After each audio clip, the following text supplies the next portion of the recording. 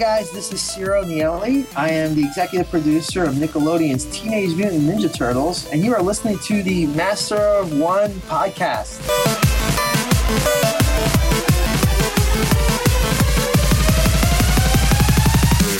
Welcome to this Sandbox episode of the Master of One podcast, part 2 for this week. This week we talk to creative jack of all trades, staff writer at Cartoon Network, Mark Fujita. I'm Andrew, your master of art and design. I'm Patrick, your master of television and film. And I'm Luke, your master of toys and games. So get that notepad ready, because it's time to get schooled. I don't want to write anything anymore.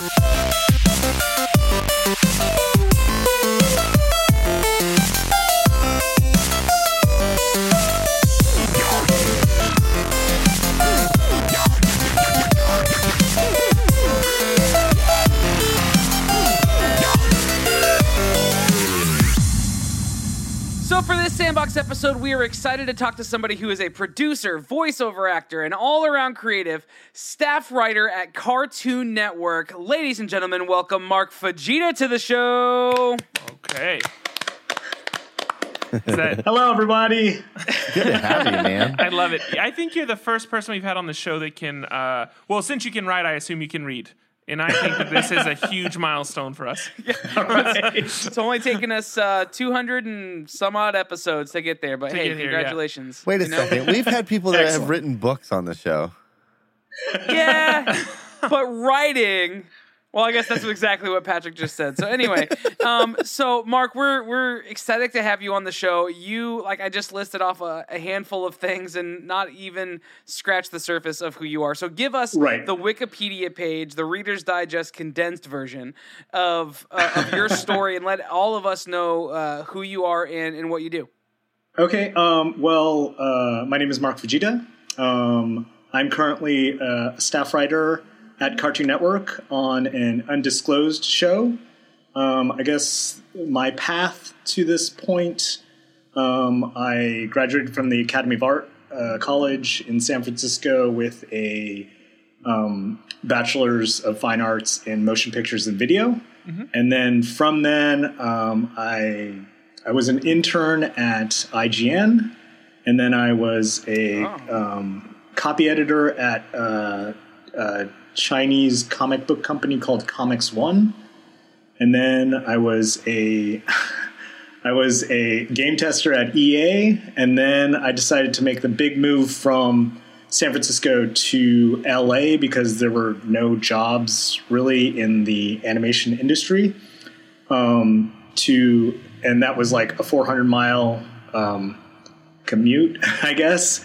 And then the first job that I had down in LA, which actually was in Burbank, was an internship for an anime dubbing company called Bang Zoom Entertainment. And then I was there. I rose the ranks to creative director.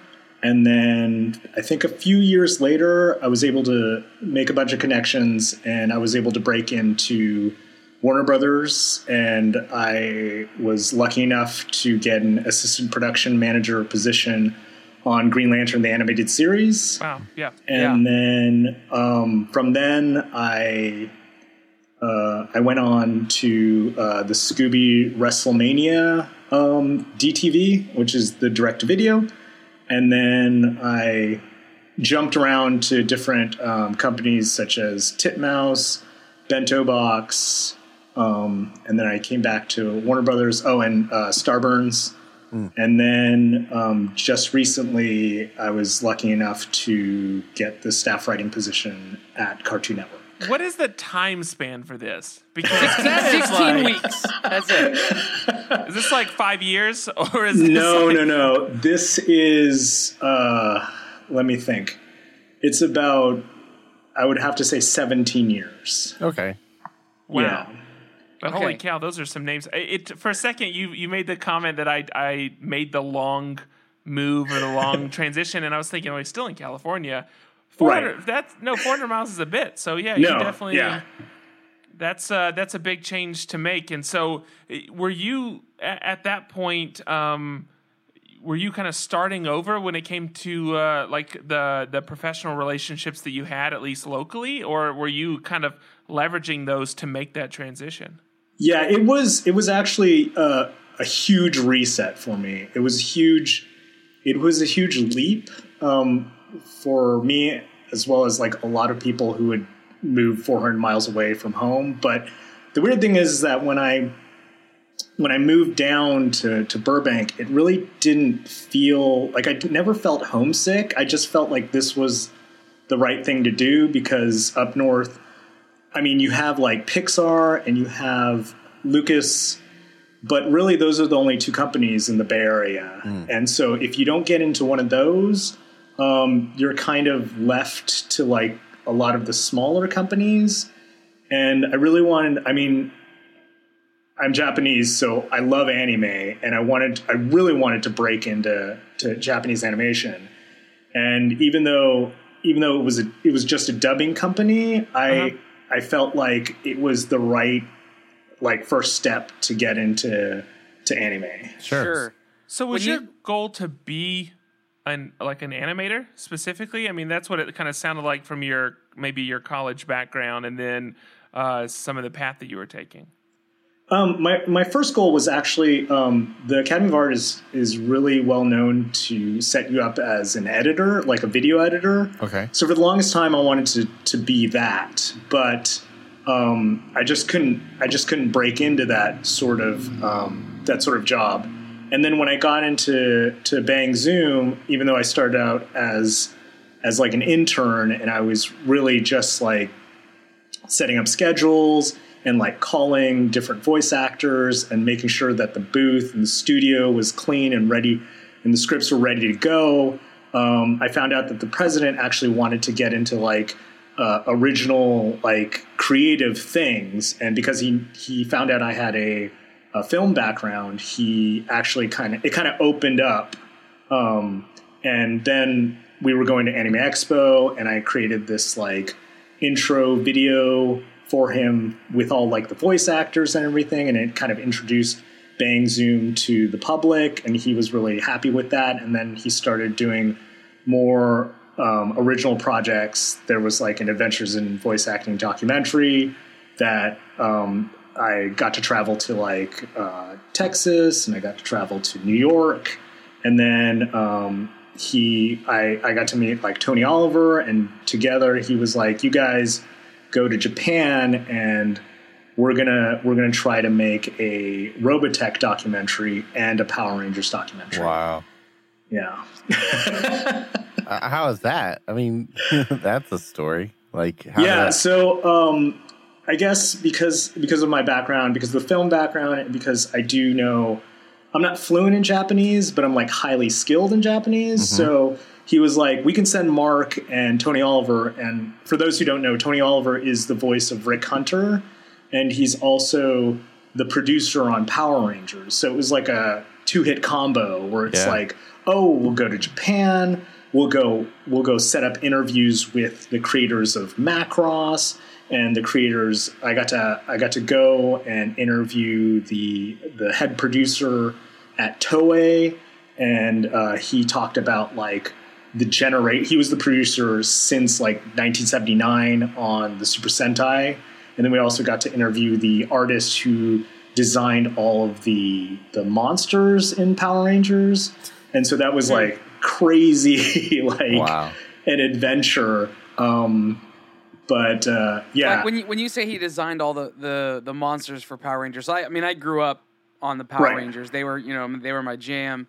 And I just remember the ridiculousness of these monsters, especially going back and watching some of like the replays now. There was like an ice cream monster, and no, absolutely, yeah. Oh my gosh, they're so crazy. What was that experience like, connecting with somebody who created these characters that ended up becoming, essentially for a generation, kind of pop culture icons? I mean, it was crazy for me. It was definitely a check off of the bucket list, because for me, I actually, when I was little, my parents would go to the Japanese video store, and we would get the Super Sentai videos like years before Power Ranger even existed. So by the time that Power Rangers came out, like I was way too old for Power Rangers, but at the same time I would be like, hey, look at that show. That show's like the show that I used to watch. I'm going to watch it ironically. And then secretly I was like, I love this show. and I would continue watching it. And to this day, I still like check up on it. But like one of my dreams for working for a company was to actually travel with them. And I got that opportunity there. And then to actually have the opportunity to travel to Japan and then go to the actual company that made Power Rangers was awesome. Yeah. And so while you were there, did you actually do some voice acting? When I was at Bang Zoom, not in Japan, but like in Burbank, they would always let the interns like try it out, and then they kind of learned that I was really interested in not necessarily pursuing like voice acting as a career, but just, I mean, it's the dream of every anime fan to be in anime. And so just to have that opportunity, and at the same time, it was like getting that like booth experience of like how to handle the mic and like just to project and that sort of thing. Like that experience kind of helped me like understand, okay, well, this is great. I don't think I want to pursue this as a career, but it was great experience. Well, so that's the thing that, okay, so you had, give or take 500 jobs in 15 years. I mean, you had a few, right? You moved around, maybe not that many, but it was a few.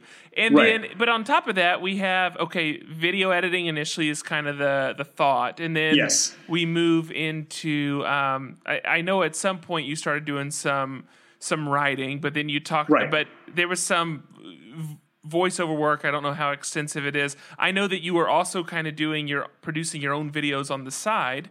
And then you were, doing these interviews. You talked about pursuing some of the animating, and then to jump to the future now, the staff writing position. So not only have the jobs changed a lot, but the responsibilities have changed a lot. So was this a period of discovery of what you really wanted to do? Was this, a bit of an indicator of getting bored easily? Like what was happening in this, this 17-year span, moving around, not just geographically and not just within organizations, but also moving between job titles?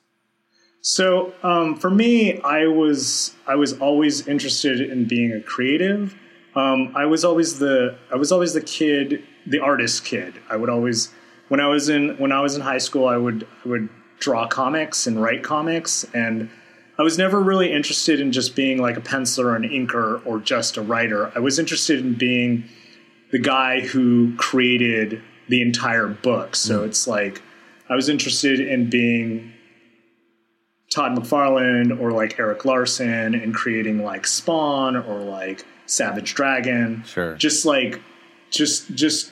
creating everything. And the strange thing is that I noticed when I would create comic books, I would think of the story, and then my drawing skills weren't quite up to par. So by the time I finished the first book, I had always thought of the stories for like issue 50. I'd be issue 50 down the road in the writing. That's and ambitious. I'd only been No, absolutely. So when I finished issue 1, I felt like I was behind. Like I had all these stories that I wanted to tell. And so when I went into it was a weird thing, because when I went into college, I was like, oh, I'm gonna focus on motion pictures, because when I was in high school, I took this video production class and I really enjoyed it. And so I was like, okay, I'll do that.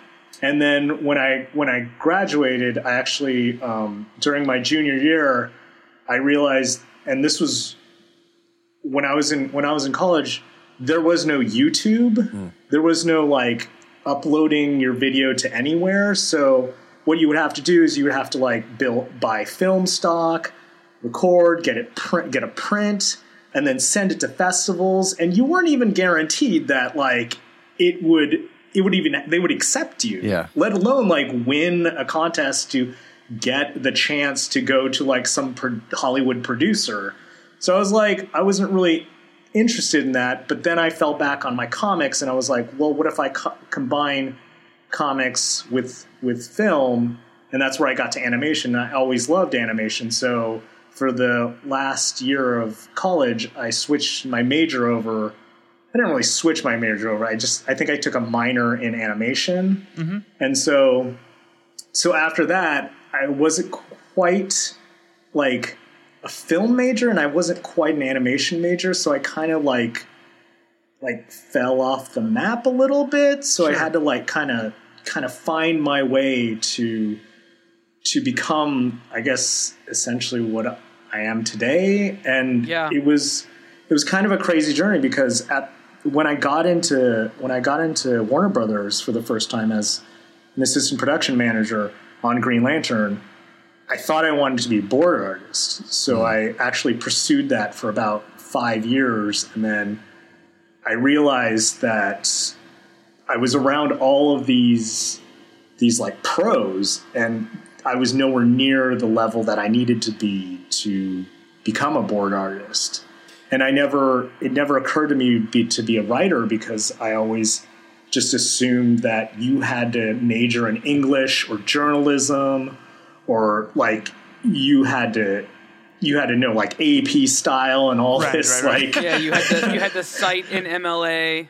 Exactly. Yeah. And so and then at the same time it was like there's no way. And there's kind of a stigma where it's like you go to Hollywood, everyone's either an actor or a writer. Yeah. Sure. Everyone has a story, and I didn't want to be kind of judged by that. Yeah. So it took me a while to get to writing, and it was actually up until I was working on Justice League Action as an assistant production manager, and at that point I was like, you know what? I really want to be a writer. I think I'm at the level that I need to be, because I would write scripts, I'd give them to my friends, and they would be like, hey, this is good.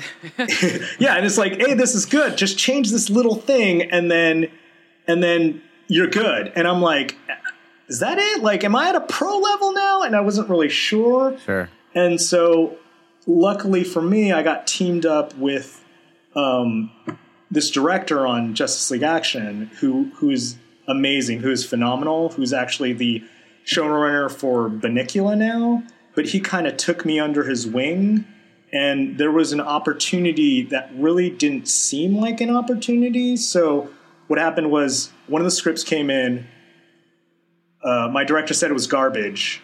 And he was going back and forth with the writer. This isn't one that you wrote. Someone else wrote this. This is one that someone else wrote. So then they kept going back and forth. And finally, the writer was like, hey, it's like, you need to put these notes into Final Draft. And my director was like, hey, Mark, you know Final Draft, right? And I was like, yeah. And he's like, he threw me the script and he's like, put these notes into Final Draft.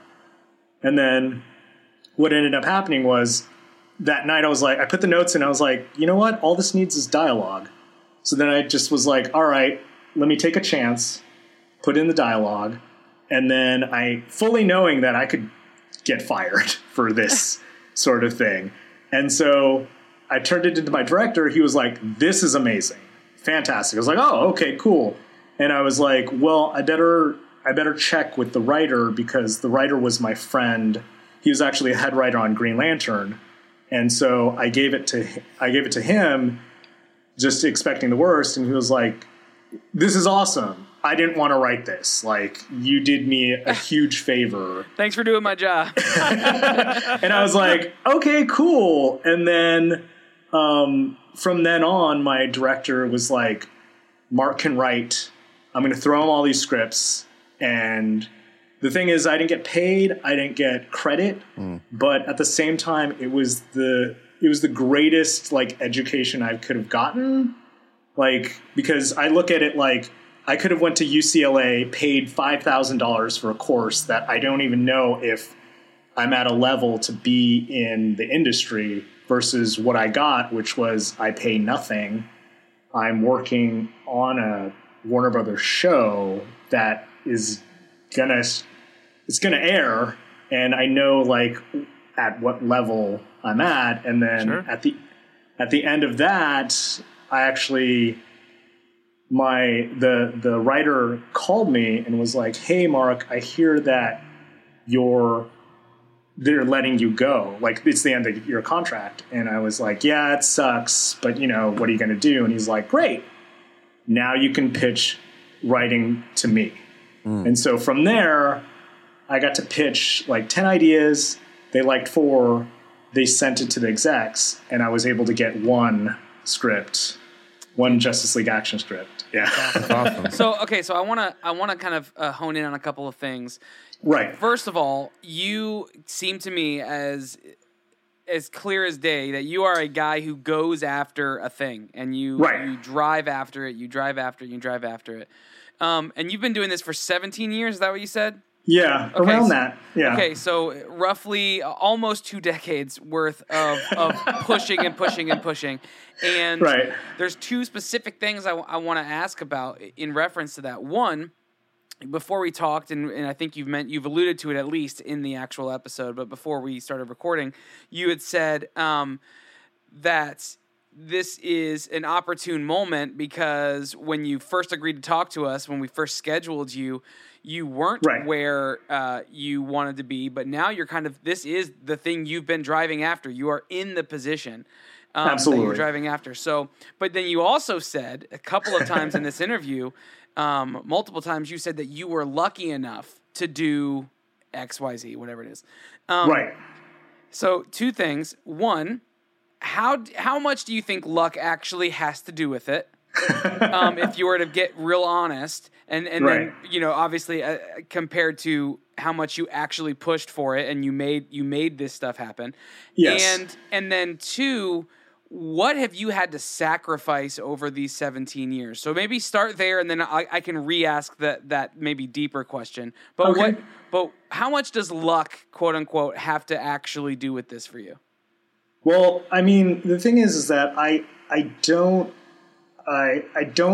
try to put myself over as far as like, oh, I knew this was going to happen sort of thing. Sure. I always that's why I say it's luck, because the thing is, I know that every job that I got throughout the years is someone else's dream job. It was never my dream job. But it's like even interning at Bang Zoom Entertainment, which is like to a lot of people, it's a huge opportunity. It's a huge anime dubbing company, and it's like I was able to break in, and I was able to climb the ladder.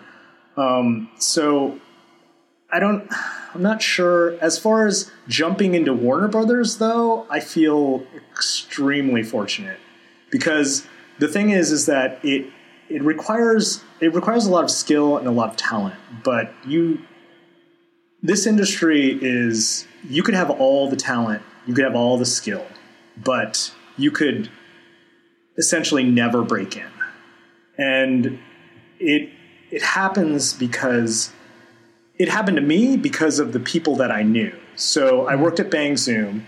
They ended up letting me go, and then they hired this guy to take over my position. And then a year down the line, I meet up with the guy, and I want to hate him because he didn't take my position, but it kind of feels like he took my position. But then I'm like, you know what? Let me meet this guy. And I meet the guy, and he's like super cool, and I'm like, I can't hate this guy. He's too cool.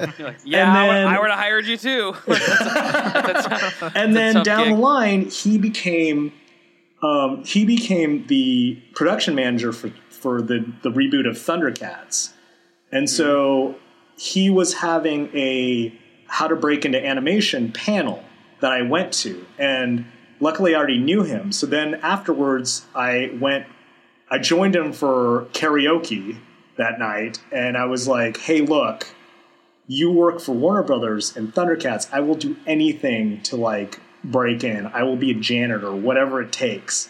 And he was like, you don't have to be a janitor. Just give me your resume. And the funny thing is that up until that point, I had been unemployed for a year. And so I was just looking for any kind of any shot that he was willing to offer. And I had been applying everywhere. And then just meeting him, I gave him my resume. Like the next day I got an interview, and then 2 weeks after that I was hired.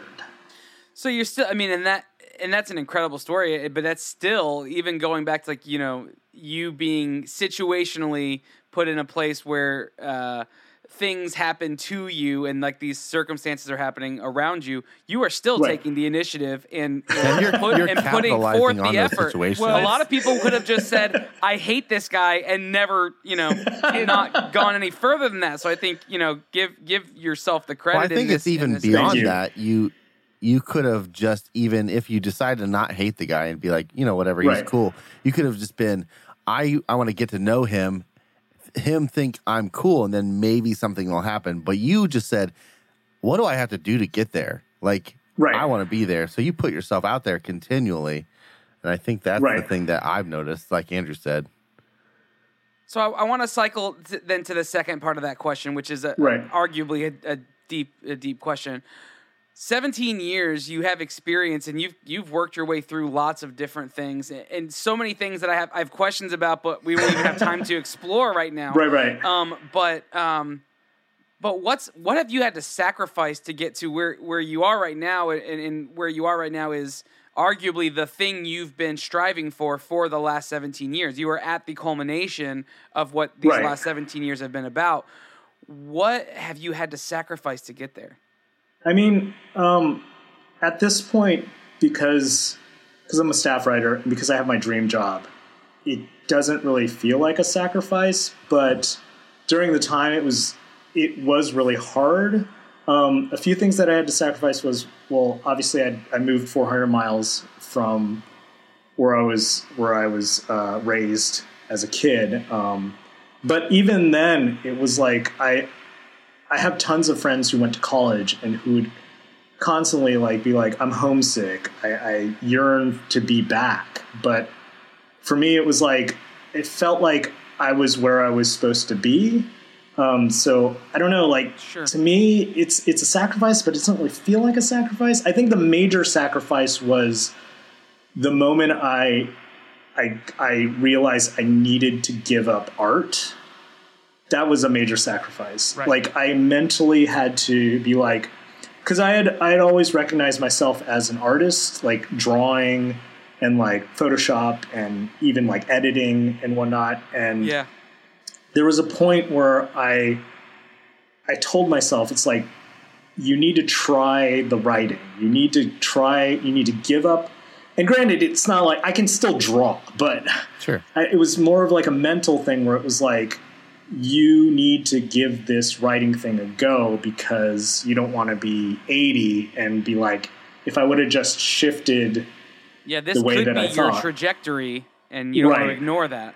Exactly. And so I think that happened. I think that happened about 4 years ago, when I was like, I need to give up art. I need to give up the fact that I'm an artist. That's a tough hurdle to get over. And, gosh. And the weird thing though is that I noticed just this year, early in the year, I would talk to all these like artists and executive producers and whatnot, and they too were like, and they were already like showrunners and like directors and whatnot, and they're like, we're making the shift to be a writer, which I thought was really odd, but I guess in their minds, writing is where the true creation process starts. Sure. So it's like, because you can, throughout being a assistant production manager / production coordinator, I found that it's like, when you storyboard a script, you may take like a page, and it may take you a week to do that page. And then if there's any changes, it may take you another week to make those changes. But as a writer, you look at that page and you could make those changes in an hour. Like you just retype. Yeah. And so I noticed that there were things where it's like they wouldn't tell the writers to change their scripts. They would just take it to boards, and even if it was wrong, they would tell the board artists to change it, and it would take a lot of money and a lot of production time. And so I think a part of me was like, well, if I can help everyone out and go to the writing phase, then it will make everyone's lives easier. Sure. I don't know if that answered your question. Yeah. No. It does, yeah. So I do want to circle up to one thing before we take into final questions, and it's actually when you were talking about the idea of pushing through as opposed to luck and how some people don't make it, I can't help but believe that you being as extroverted as you are, that hasn't played some part. I mean, I know that we've talked to artists in the past that they've talked about really the thing that separated them from someone else was them just being willing to talk to someone or being willing to, whether it was make a phone call, send an email, whatever it is. The point is they were able to just put themselves out there and not fear rejection on some level. And I think that's very likely one of the separators for you is that I think you said something about karaoke. There are plenty of people that would not be willing to get close to anything that was, resembled karaoke. So the reality at Luke right now. He can't live within 50 miles of a place that has karaoke. Like True. It's what it is. So just the fact that you're willing to do that, I mean, I don't know if that resonates with you at all, but I can't, I have to believe that has served you well, that you're able to do that. It's funny that you mentioned that because I don't think about me now. I think about like me in elementary school. And when I was in elementary school, I was very introverted. And so throughout elementary school and high school and college, I would take like specific classes to like speech classes or like public speaking classes. And because I knew that I wasn't good at that. And so I would always tackle my weaknesses. And so at this point, you telling me that I'm an extrovert, I mean, I look at myself now and I'm like, yeah, I am an extrovert. But for me, it still feels like I'm that introvert. But sure. But yeah, I mean, for me, it's like if I wasn't a go-getter and able to go out and like do the karaoke and be able to call people and email people for like to go have lunch or whatever, I really wouldn't get anywhere. Mm-hmm. So like for me, it's like, yeah, I'm more afraid of not being able to get where I need to go versus calling you guys and saying, hey, I would like to be interviewed. That sounds amazing. Sure. Or like have lunch with a writer who, I mean, and the thing is when I'm having lunch with the writer, it's not necessarily I'm like, give me a job. Like he knows that. But at the same time, it's like,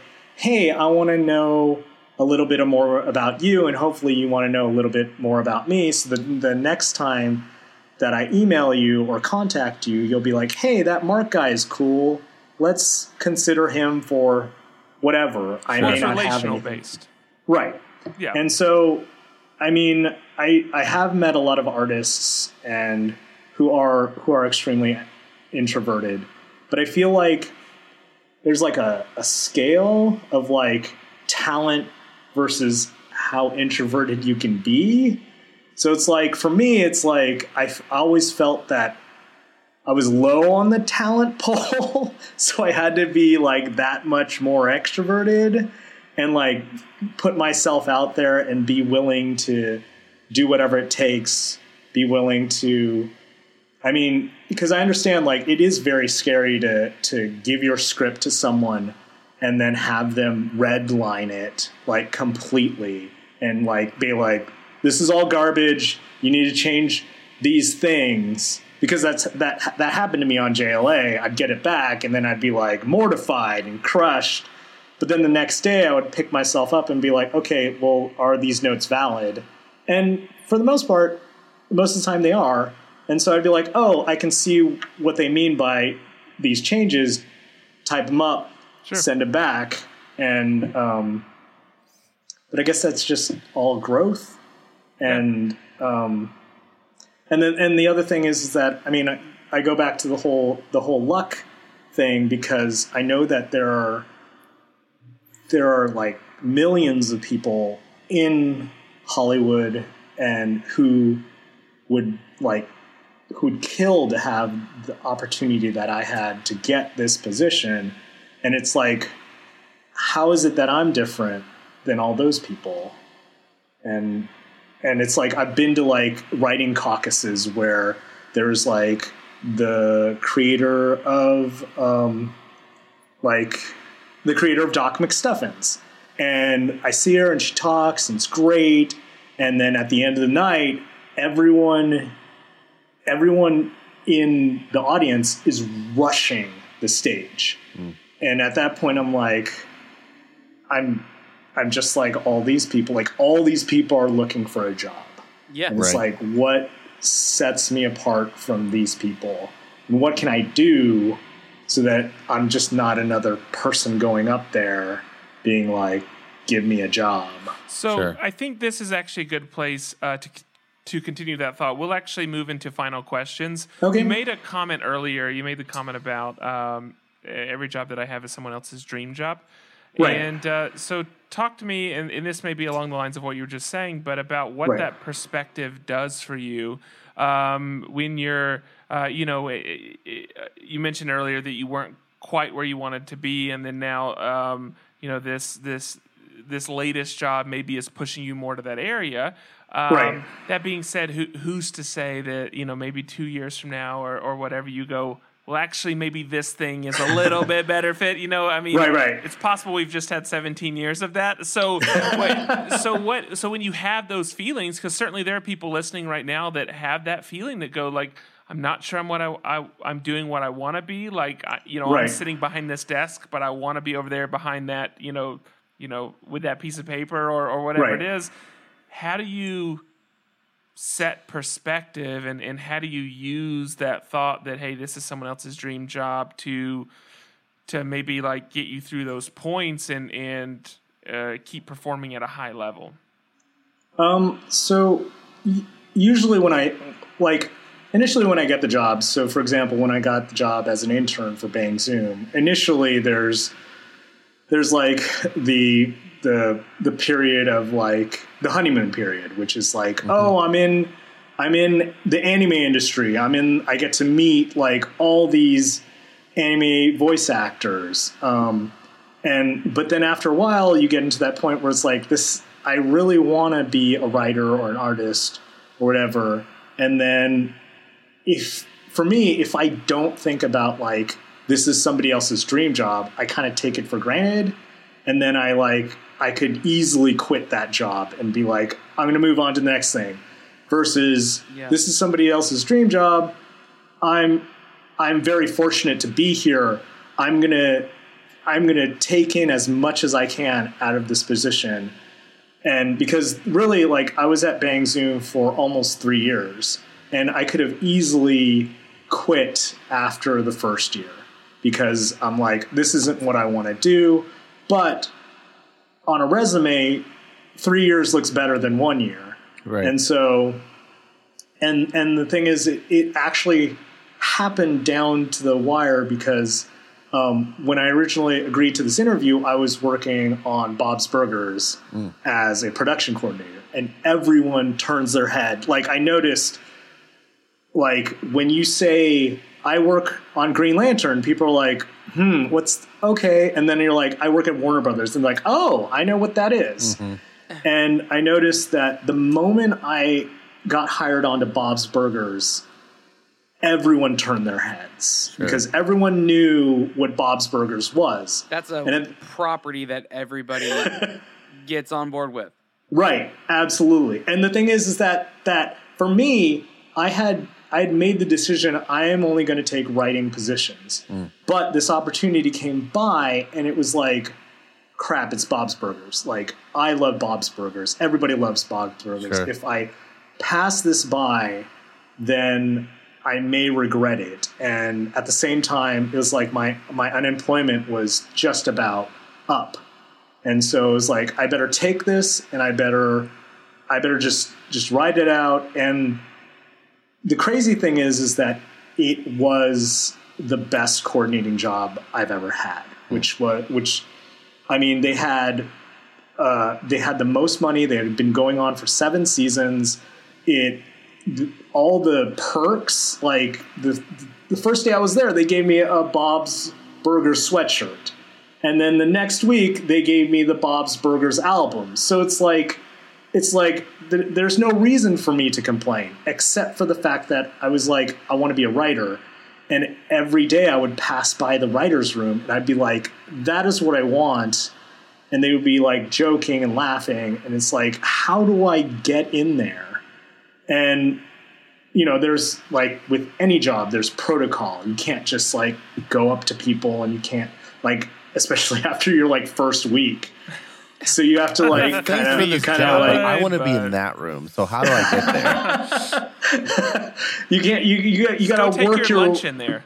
It's you got to work your way up to that. But at the same time, it was kind of grueling. Where it was like, I'm at this great company, but I'm doing this job that it's not me. It's and the job that I want is right over there. Yeah. So it just so happened that, and the other thing with the dream job, and I call it like the miracle job too, working as a writer on Cartoon Network, because it was like, and this is the good thing about jumping to different companies is I had worked at Titmouse years prior on this show called TurboFast, which was god-awful. And my boss hated me, and he spent every waking moment trying to get me fired. And he succeeded, so he won.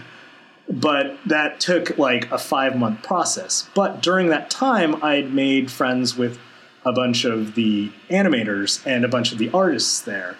So, and at the moment, I was like, I don't know why the universe is like, you get this job at Titmouse, because it was such like a horrible experience for me. But at the same time, 4 years later or 3 years later, I have lunch with my friend, who our other mutual friend was who I met at Titmouse, was pitching a show at Cartoon Network. And at the time I was like really into like, I really want to, I have a show that I want to pitch. So I was going to have lunch with him, figure out how I go about pitching to Cartoon Network. During that lunch, he was like, well, they do take outside pitches, but usually it's better if you're internal. Like if you're working for the company, they're more open to hearing your pitch. And so I was like, oh, that's unfortunate. Well, and then I just so happened to let him know that I wanted to be a writer. He perked up, was like, hey, our other mutual friend who worked at Titmouse is farther on along the pitching process. He actually got a soft green light. He's actually looking for writers. And so then I contacted him, sent him my samples, and 2 weeks later, I had this job. And so if I hadn't worked at Titmouse, I would have never met this guy.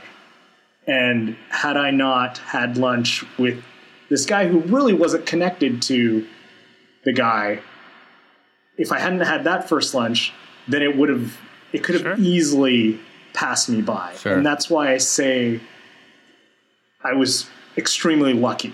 Yep. Right. Because a certain circumstance was very slim and specific for me to get the staff writing position. Right. Absolutely. I mean, that kind of stuff. I think I'll go back to what I said before. The key is that you capitalize on those things, and that's right. the thing that not everybody does. My final question. I mean, you're focused on something. You know, we've already said it. When you have something in your sights, you focus on it and you make it happen. What is the thing that you do, or how do you recharge? What's the thing that you do when you're not writing, when you're not focusing on your career, quote unquote, for you to get back? Because I mean, you're extroverted. I would say you're an extroverted introvert still, because I don't think anybody truly changes that. You're an intentional introvert. Yeah, that's the phrase that came in my mind when you were talking. Earlier. But what I know from being an introvert is, at some point you need to recharge yourself. So, like, what do you do when you're not being the guy that is that everybody wants to be around?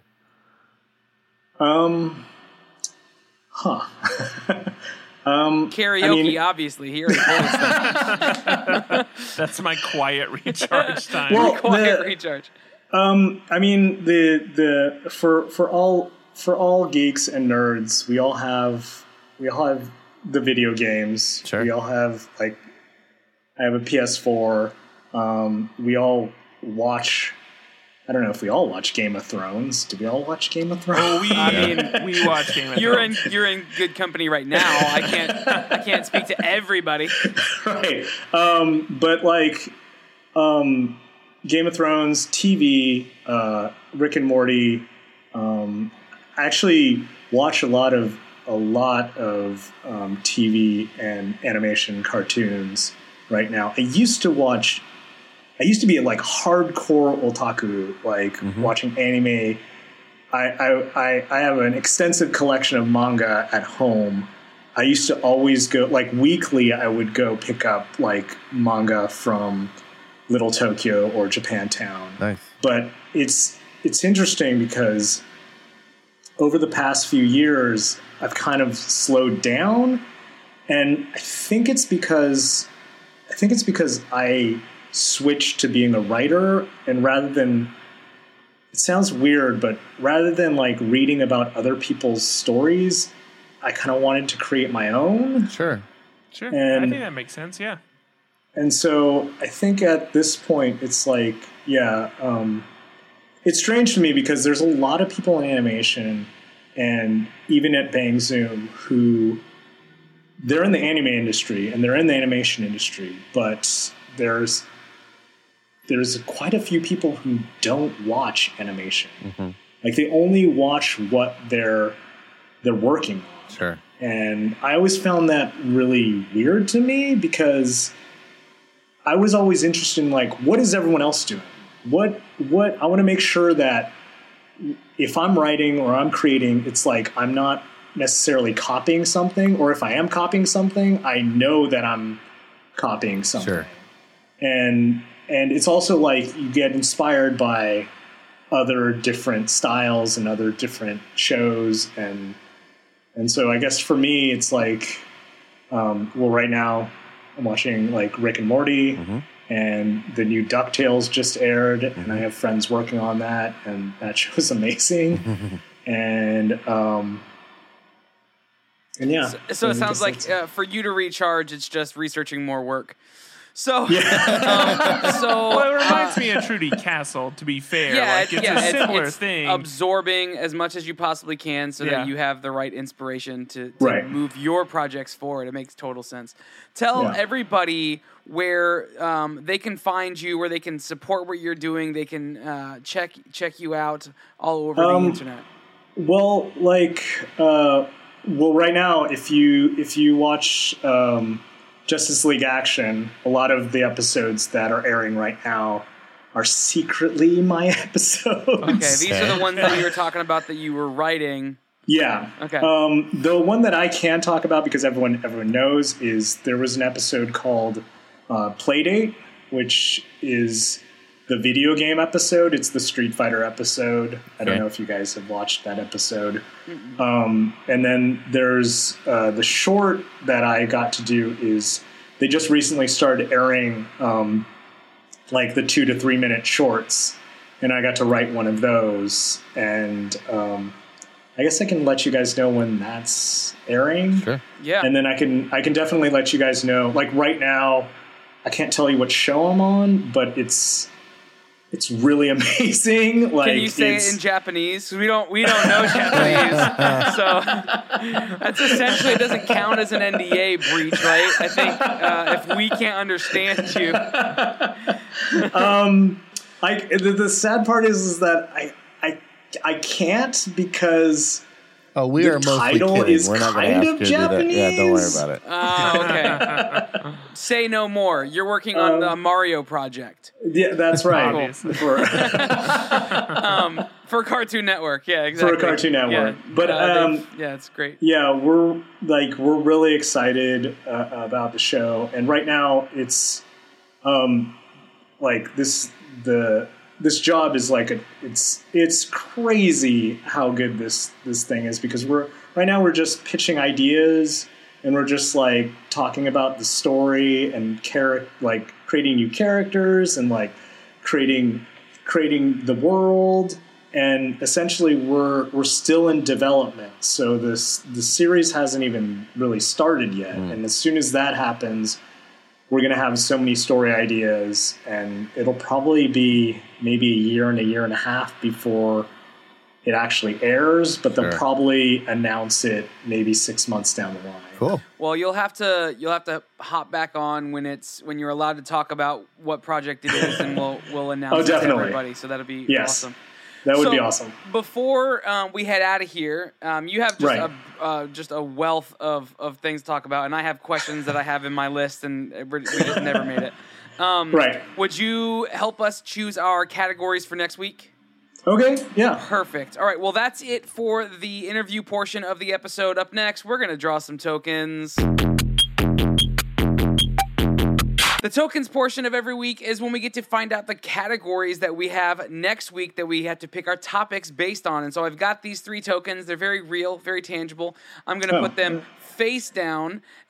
So this is all that I'm going to see, but I'm going to shuffle them up on my desk, and you're going to give me a number, Mark, between 1 and 3, and you'll be picking for Luke. Go ahead and give me a number now. Okay, 3. Luke, you got art and design, your favorite. Thanks. All right, and then go ahead and give me a number between 1 and 2, and you'll be picking for Patrick. I need movies. I need movies this week. That's the one I need. Number 1. Patrick, you lucky friend. Thank you. All right, good. Patrick has TV and film. Congratulations, Mark. That means I have toys and games. Awesome. Sucks to be me. I guess I got to go buy a new game. Thank you so much for chatting with us. You're seriously Absolutely. like, to say we scratched the surface. You said so many things that I think draws a lot of inspiration for me. Draws a lot of man, I could be way better at this than I am out of me, and I know that our listeners are that same way. So, thanks for bringing that knowledge and bringing your experience.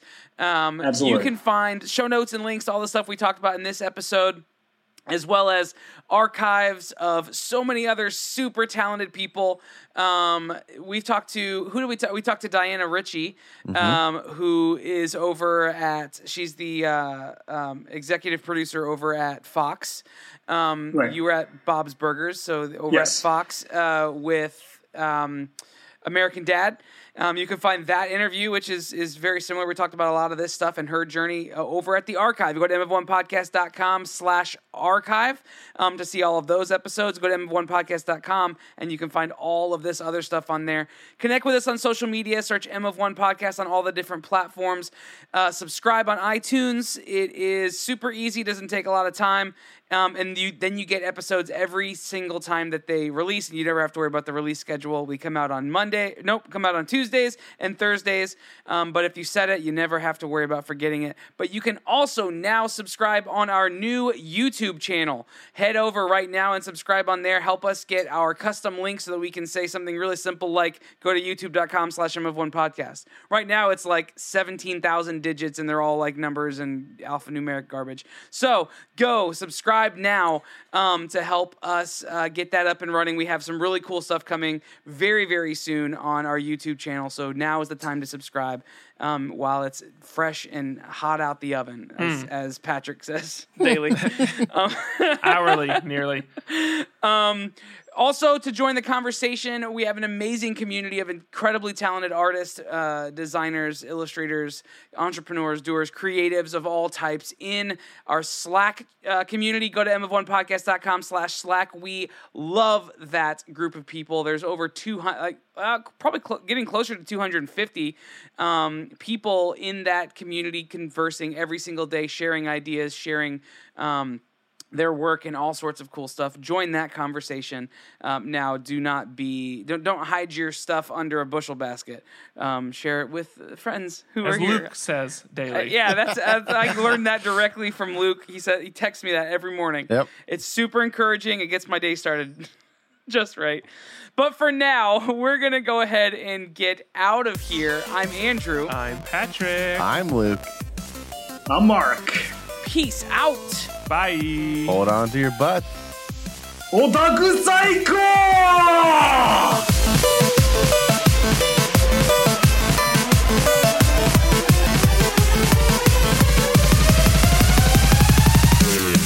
Here's a great thing that happened at the Dublin airport today. Can I just record this real quick? Yeah. A headstone with the inscription "You'll never be forgotten" was left at the Dublin airport.